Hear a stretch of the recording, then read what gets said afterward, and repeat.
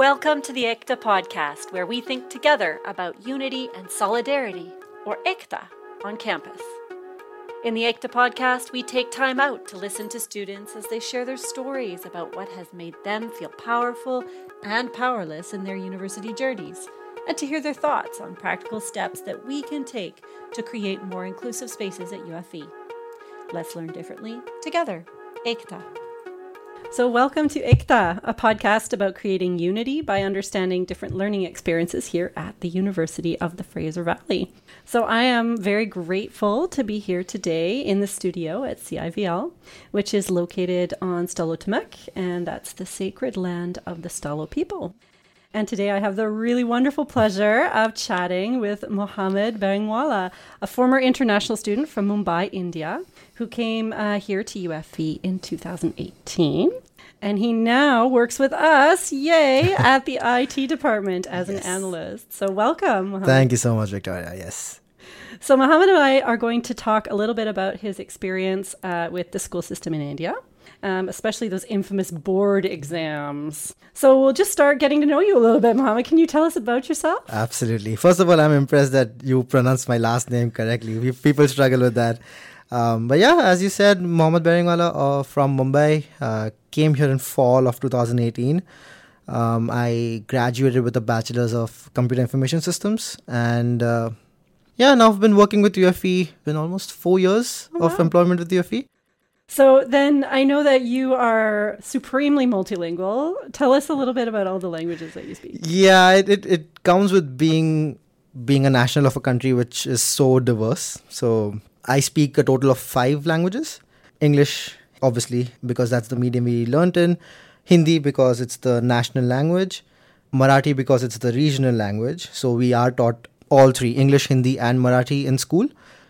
Gujarati, because that's my mother tongue. So I speak that at home. And Urdu. I'm from a Muslim background, so Urdu is quite common within Muslims. And yeah, I speak Urdu as well. So, I mean, a lot of this diversity comes from the fact that you are from Mumbai, right? And there's 23 million people in Mumbai, which is crazy. That's so many. And you mentioned that you're from a particular community, a particular Muslim community. Can you talk a little bit about that? Yeah, so we are a comparatively smaller sect of Muslims. We call ourselves the Dawoodi Bohras. But in Canada, we are not as many. So especially in the lower mainland, we're around 40, 50 families, maybe. Our ancestors, the Dawoodi Bohras, are the Shia followers. So we followed the Shia belief for a while, and then we diverted at a point in time. And then now we have our own beliefs and then the Shia belief. But there's a lot of overlap. I think that's so important to recognize that the Muslim community is not a unified single community. Much like the Christian community, there are many, many different ways to practice that faith, many communities of churches, just like for the Muslim faith. So I think that's a really helpful thing for us to remember, that diversity within that as well. Mm-hmm. Okay, so let's talk a little bit more about your school experience before you came to UFE, so in Mumbai, in India. Tell me a little bit about where you went to school, and maybe we can talk a little bit about these famous board exams as well. Sure, yeah. The school I went to was called St. Mary's High School SSE. SSE because that's the board that the school followed. So we have different educational boards in India. So there is the ICSE board, there is the CBSE board, and there is then the state board, SSE in my case, because that's the Maharashtra state board. So I went to the school which followed the Maharashtra state board, so hence St. Mary's High School SSE. But right across the street was our sister school, which is the St. Mary's School ICSE. Okay, right. So this is interesting. So then there's board exams, which are a little bit like our provincial exams. And then there's also a board exam that is for a national curriculum. And then there's an additional one as well called open schooling, from what I can see. And so these board exams are administered in grade 10 and then again in grade 12. And they seem to be really, really important to enter into post-secondary education. And the pressure there is extremely high. So from the articles that I was able to read, some of the limited amount of employment opportunities means that excelling on these board exams is really, really key. And I know that this is starting to result now in some suicides related to these things. So these are incredibly impactful. So can you tell us a little bit about the climate of that, of what it's like to be studying for those exams, how you study for those exams, etc.? Yeah, unfortunately, that is the sad reality. There is immense pressure because of the competition.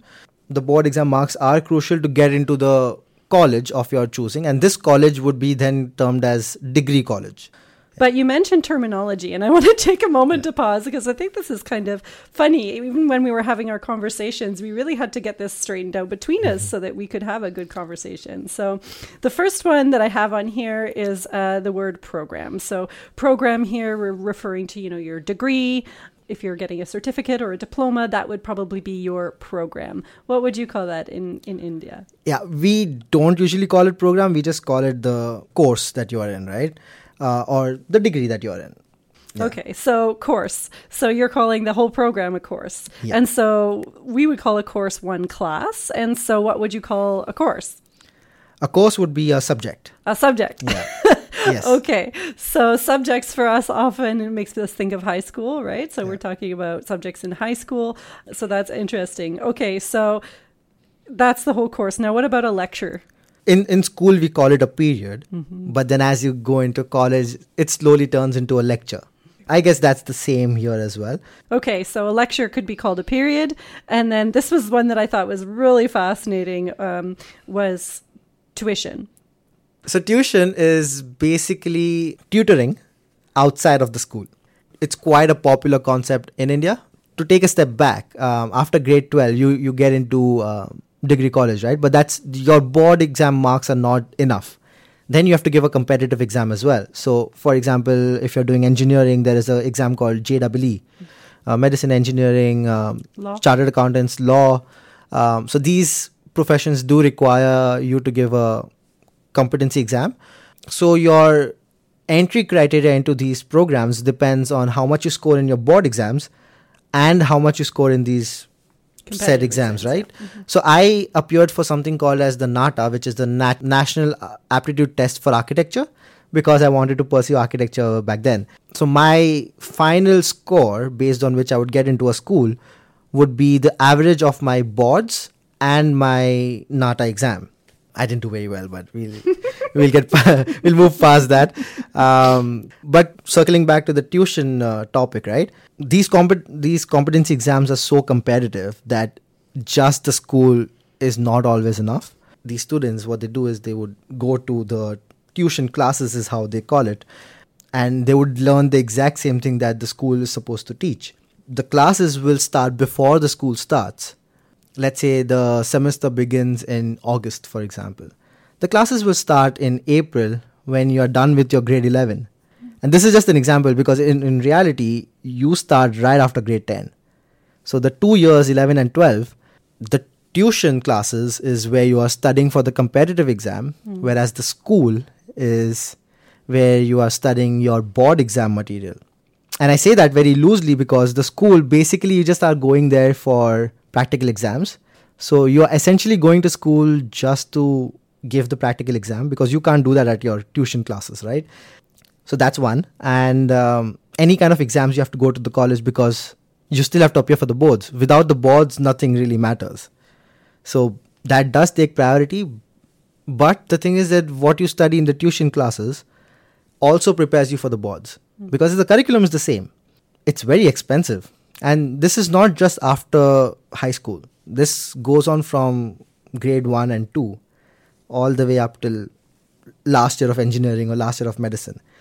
I fortunately never had to take any such help until grade 9 because, again, the boards come in, right? We felt the need that, I needed some additional help. It didn't really work, but we tried. So the board exams are really interesting, and I think you talked a little bit about practical aspects, and I think a lot of instructors would understand that to mean assignments, but actually that's not what you mean, right? So the practical exams, it's not the same as assignments, but that's not to say that we don't get assignments. We do. We call it homework. Practicals are actually a lecture where, the instructor is in the lab and they're the experiments that we are learning about in the theory, we are doing them in practice. The board exams, it's an 80-20 division. The theory will be 80% of the grade, so 80 marks, and the practical would be the remaining 20. So it's not the same as assignments because it's done in class. It's basically a pre-planned schedule. In a day, you will sit for these 5 lectures or these 7 lectures, and each lecture will be at least like 40 minutes, 50 minutes. You sit in the same place, in the same room, and the instructors keep changing. So the students stay in the same room. That's a huge difference, right? So you're in a class with the same students for your program or your course, as you would say, for your program. And so you know all of those students really well, I would imagine. Oh, yeah. Yeah. And then so you have that peer support network, which is really different here at our universities. We don't have that. You're often in different classes all the time, on a different campus sometimes. Yeah. And as you mentioned, you do get really close to the classmates. But it's very difficult to sit through, let's say, 5 hours or 6 hours of lectures at a stretch. Yeah, even though you can have 2 classes here in a day, which would result in 6 hours of classwork, but somehow it's manageable to do this because then you get to choose on which day you want to do that and how much difference do you want between the 2 classes. Over there, it's like you're doing that every day. So again, the tuition aspect comes into picture, right? Because the student is after a while exhausted. If 5 days a week you are having to sit through lectures of all kinds. I've sat through 4 lectures already. The remaining 3 are something that I don't like. So you just be like, okay, I'm just going to take off and I'm going to figure out what happened in the class later. So it is a sad reality, and that's where the tuition comes into picture. So then you can study what was missed. And so is attendance something that's tracked at Degree College in India? Yes. Again, not all of the institutes do that, but most do. My college was also tracking it, but it was not as strict. If you're away quite a bit, they would reach out to your parents. So that makes me laugh because here it would be unthinkable that we would reach out to a student's parents, actually. So in fact, that would breach confidentiality for us. Yeah. So that's a big difference. Yeah. In degree college, it's straight up, So if you're absent for more than 25% of the entire semester, you just simply have to repeat the semester. I think I should introduce another concept to you. So it's called allowed to keep the term, which basically means that, let's say there are 5 courses in one semester. Let's say you fail one course. You are allowed to take the second semester, but in that second semester, along with the 5 exams of that semester's courses, you'll also have to give the exam for the one course that you failed in the first semester. So that's called allowed to keep the term. If I do fail a course here, I have to do the entire course again. But over there, it's like you don't have to do the course again. You just have to give the exam again. Okay, so I think we've learned a lot. Wow, there's so much to learn, so many different things, and I'm just fascinated by all of this. So let's just move then into your experience here, and what happened when you came here. What was it like when you came to UFE? What do you remember? It's been 5 years. Now that I think about it. So August 2018. Yeah, the first couple of months were difficult. Obviously, I was extremely homesick. Other than that, classroom, the curriculum, how we are graded is different. So I didn't do very well in my first semester. So, if you look at my transcripts, you'll see my remaining semesters are so much better than my first one. But because I did so poorly in my first semester, my grade point average, it took a hit. But I was able to recover a good amount of it. So I ended up with a decent, above average grade point at this point, I would say. But the first semester really affected. And the crazy part is that those were the easiest courses. When I say easy, I mean that I'd already done those things in India. Similar subjects, right? I think communications was one of them. Statistics 106. Again, that's something that we study in grade 12. Again in first year degree college. And then now again. So I was doing it for the 3rd time. And you get to use calculators here, which you don't get to do it in India. So even still, I ended up with a very poor grade in that. When I look back, I don't really know what went wrong in that. partly because I didn't understand the importance of the assignments, because that course was graded, like a good chunk of it was assignments and then the exam and then the finals as well. Partially it's dealing with all of the emotions plus the, hey, I guess it's just the midterm and final that we are graded on, and then you realize that 30% of the marks were just assignments. So if you don't do them, you straight away are losing 30%. I'm not saying I lost the entire 30%, but even if I lose 15 of it, I am now, my final grade is out of 85%, right? And I know I'm not that great that I'm going to score full 85. So realistically, I'm looking at 70 anyway. So by the time you reach 70, you are like at the C minus something. So if you get a C minus in a course like this, which is a prerequisite for another course, you have to take the course again. Even though technically you did not fail.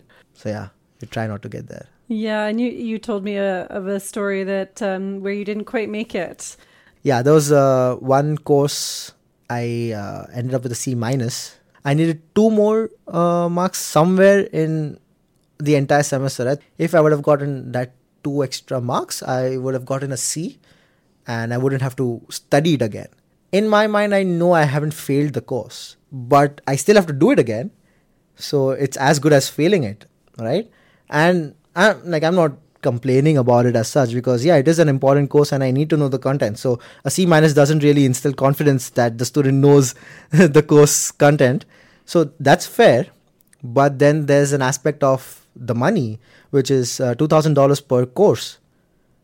Student takes 5 courses a semester. Now it's 4, I think. The full course workload is 4 courses. But when I had just come, it was, well, even when I graduated, it was 5 courses.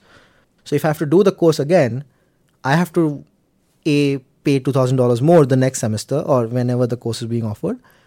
And if my course planning is very precise, so when I say precise, I mean that if I am here for 2 years, 4 semesters, and I have to do 20 courses, that is 5 courses per semester. So there is really no scope for any, like there's no wiggle room, right? What that does is that when you're coming here to study for 2 years, your work or your study permit is also valid for 2 years. In a situation like this, then what you have to do is you have to extend your permit because you know that you're realistically not going to complete it. In my case, I got lucky because I wanted to do a co-op as well. So I had to apply for a permit anyway. The flip side to that is that this course was a prerequisite for another course. So unless I complete this course, I won't be able to take another course. So it's not like I can wait till the last semester to take this course. I have to take it, let's say if this happened in my second semester here and I have 2 more semesters left, I have to take it in the next semester so that I can take the other course in my last semester. So it's a domino effect as well. So too many variables change if something like this, which was not originally on the plan, happens.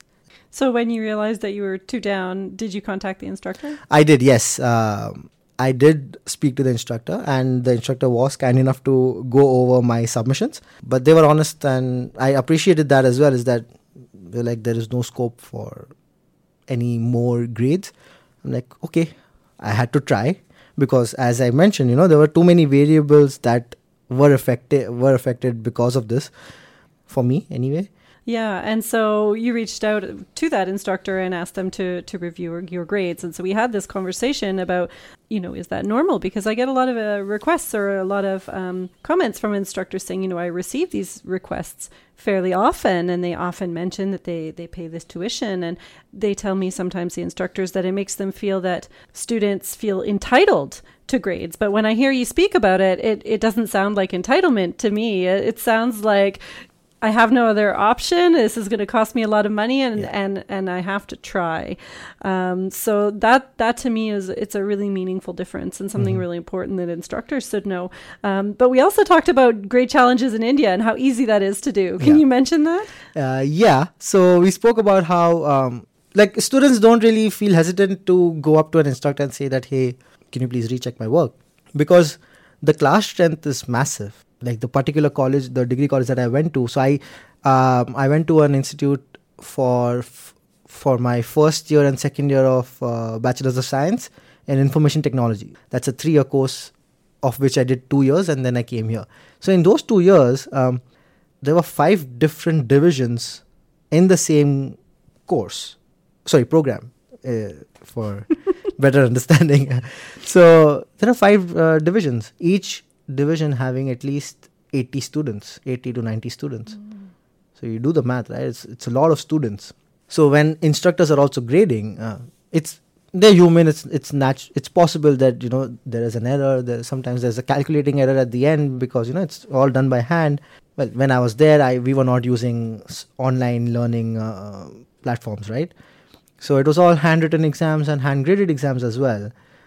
So it's natural for the instructor to sometimes make a calculating error. So after the evaluation is done, they would hand out the papers in the class. Students can feel free to cross-check with other students, compare the answers. Let's say you got full marks in one particular question, whereas I got out of 10, you got 10 out of 10, I got 7. So I'll come up to you and I'll see what you've written. I'll compare your notes with mine. Do you have any points that I missed? Sure, then I'll take the 7. But if our answers are almost similar, so then I'll go up to the instructor and be like, yeah, you know what, it's the same answer. Can you at least explain why why you've graded me less? Especially me personally, I would be like, yeah, if the instructor makes sense, then I'll take it. If I've earned the grade, then I want it. But if not, then sure.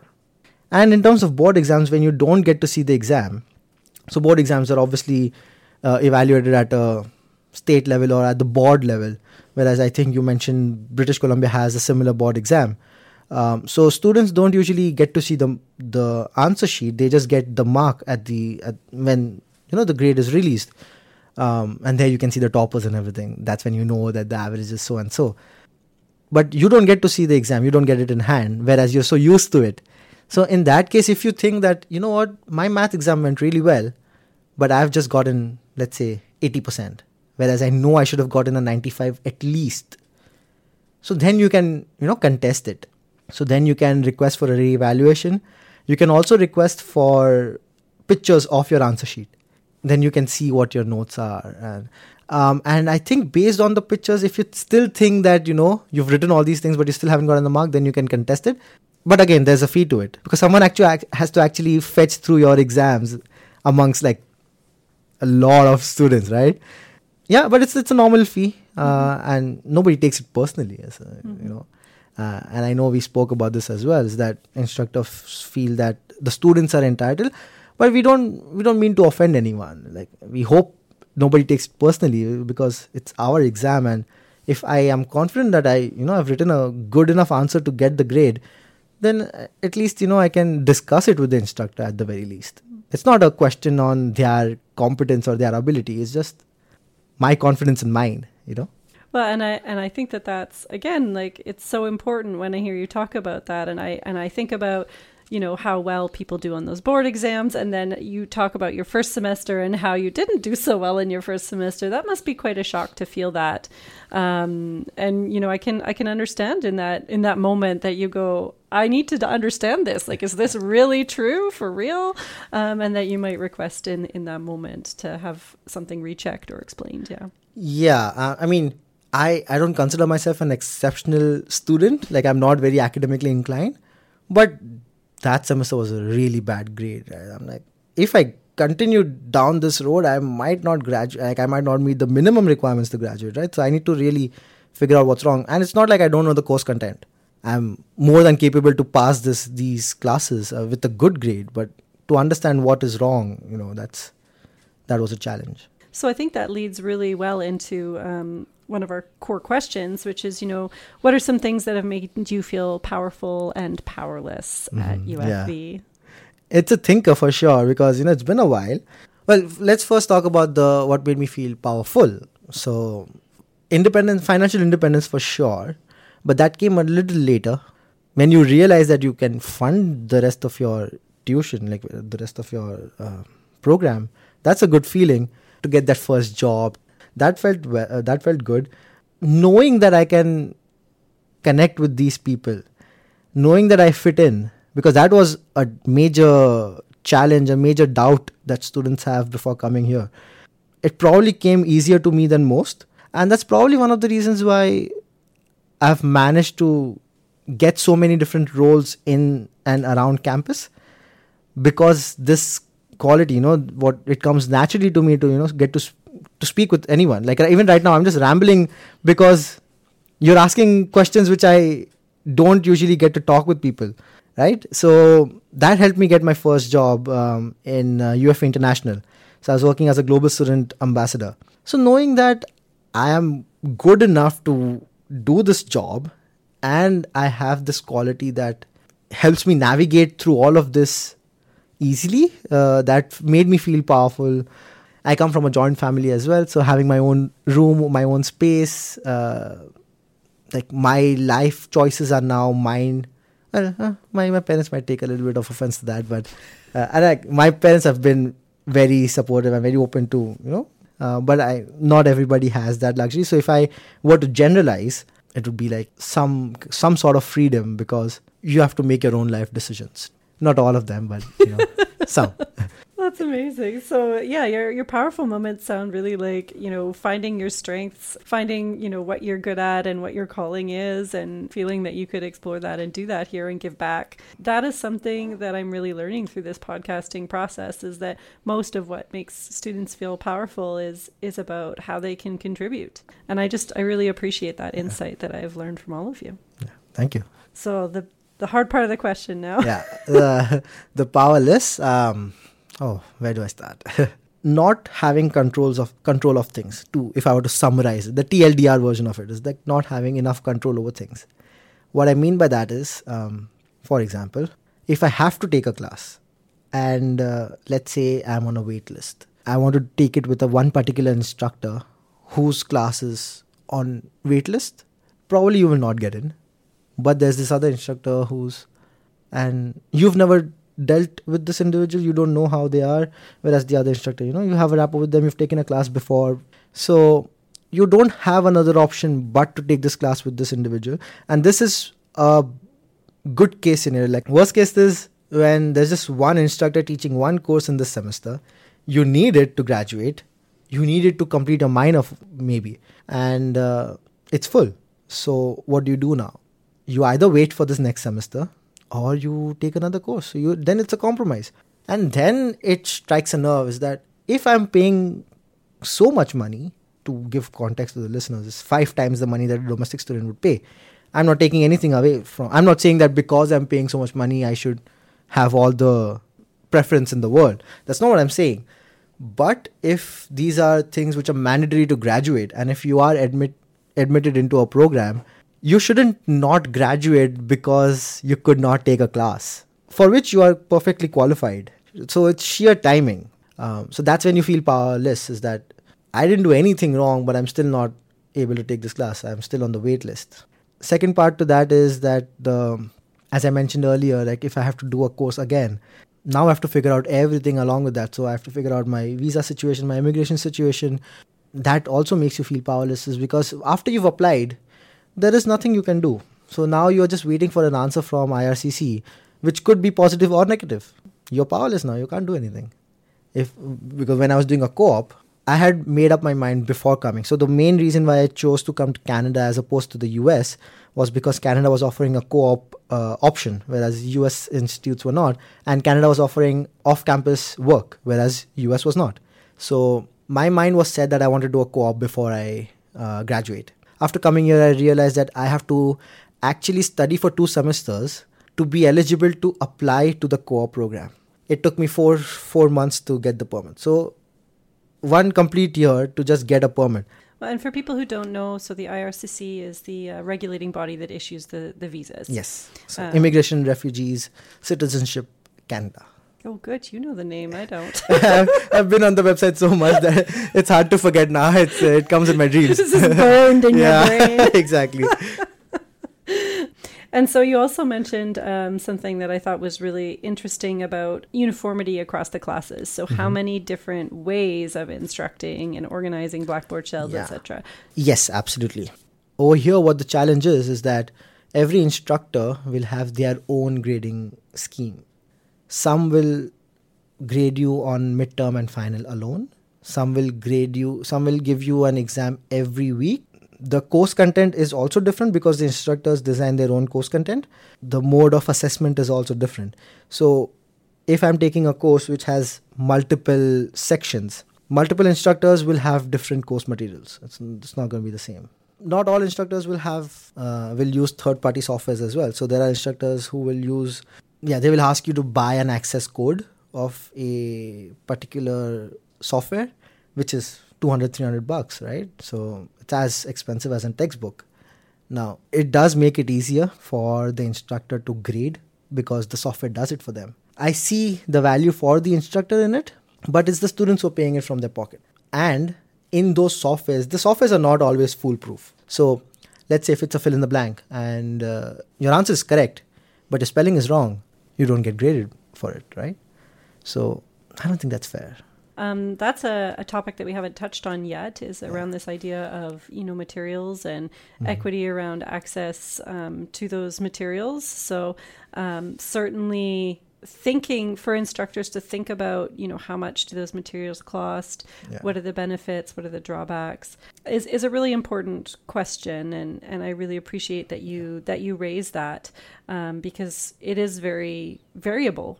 To add to that, if it's a physical textbook, I can purchase it from you who studied it already. So, I can probably pay less than what it is, the MRP is. And then I can further on sell it to the next person. So I'm making a fraction of the money back when I sell the book. With the code, there's no scope for it. I still have a communications textbook, which I think retails for $200 or something. I bought it for $25 from Books to Go. So that actually brings us to a good spot to talk about advice. So our last question today, we always finish up with, from your experience, what advice would you offer to faculty or staff to create more inclusive spaces? I guess I'm going to stick to the same point, is that probably some uniformity. Uniformity would be definitely nice to have. The instructor's presence is another aspect. There are some instructors who are almost always available, but there are instructors who are not available at all outside the classroom. So, there's a huge gap in there. I understand their point of view as well, is that they have a lot of students to reply back to. So it might take some time, but make sure there's always a reply. Like, student does not want to be ghosted by the instructor. You can't be more helpless. You can't feel more helpless than that as a student. That's the one point of contact I know. And if I'm not getting a reply from them, where do I go? Yeah, and I do appreciate you commenting that, being ghosted makes you feel so powerless. So having some really clear guidelines in place and expectations that are shared around, because I do also know that students on the other hand sometimes email, an hour before the assignment's due, or in the middle of the night, or on the weekend. I'm not justifying that at all. No, exactly. And so there's got to be some good expectations, right? Some clear expectations that are reasonable for everybody. Absolutely. And thinking about what those might be is a great conversation to have in the class, I think. Yeah, really, really important. That and, prompt feedback. Yeah. That's another thing that's really clear in the teaching and learning literature, is the need to turn those assignments around in a reasonable time so that students can get that feedback. That's another thing, Again, two different extremes. I've had instructors who are grading as soon as you submit it. I have instructors who don't grade it till the very end. So until the final grade is posted, you don't know how well your midterm was. You don't know how much you scored on your assignments, your project. And that's just like, at least show me the division of grades so that I can tell you, or I can check my work and see if there was any gap anywhere.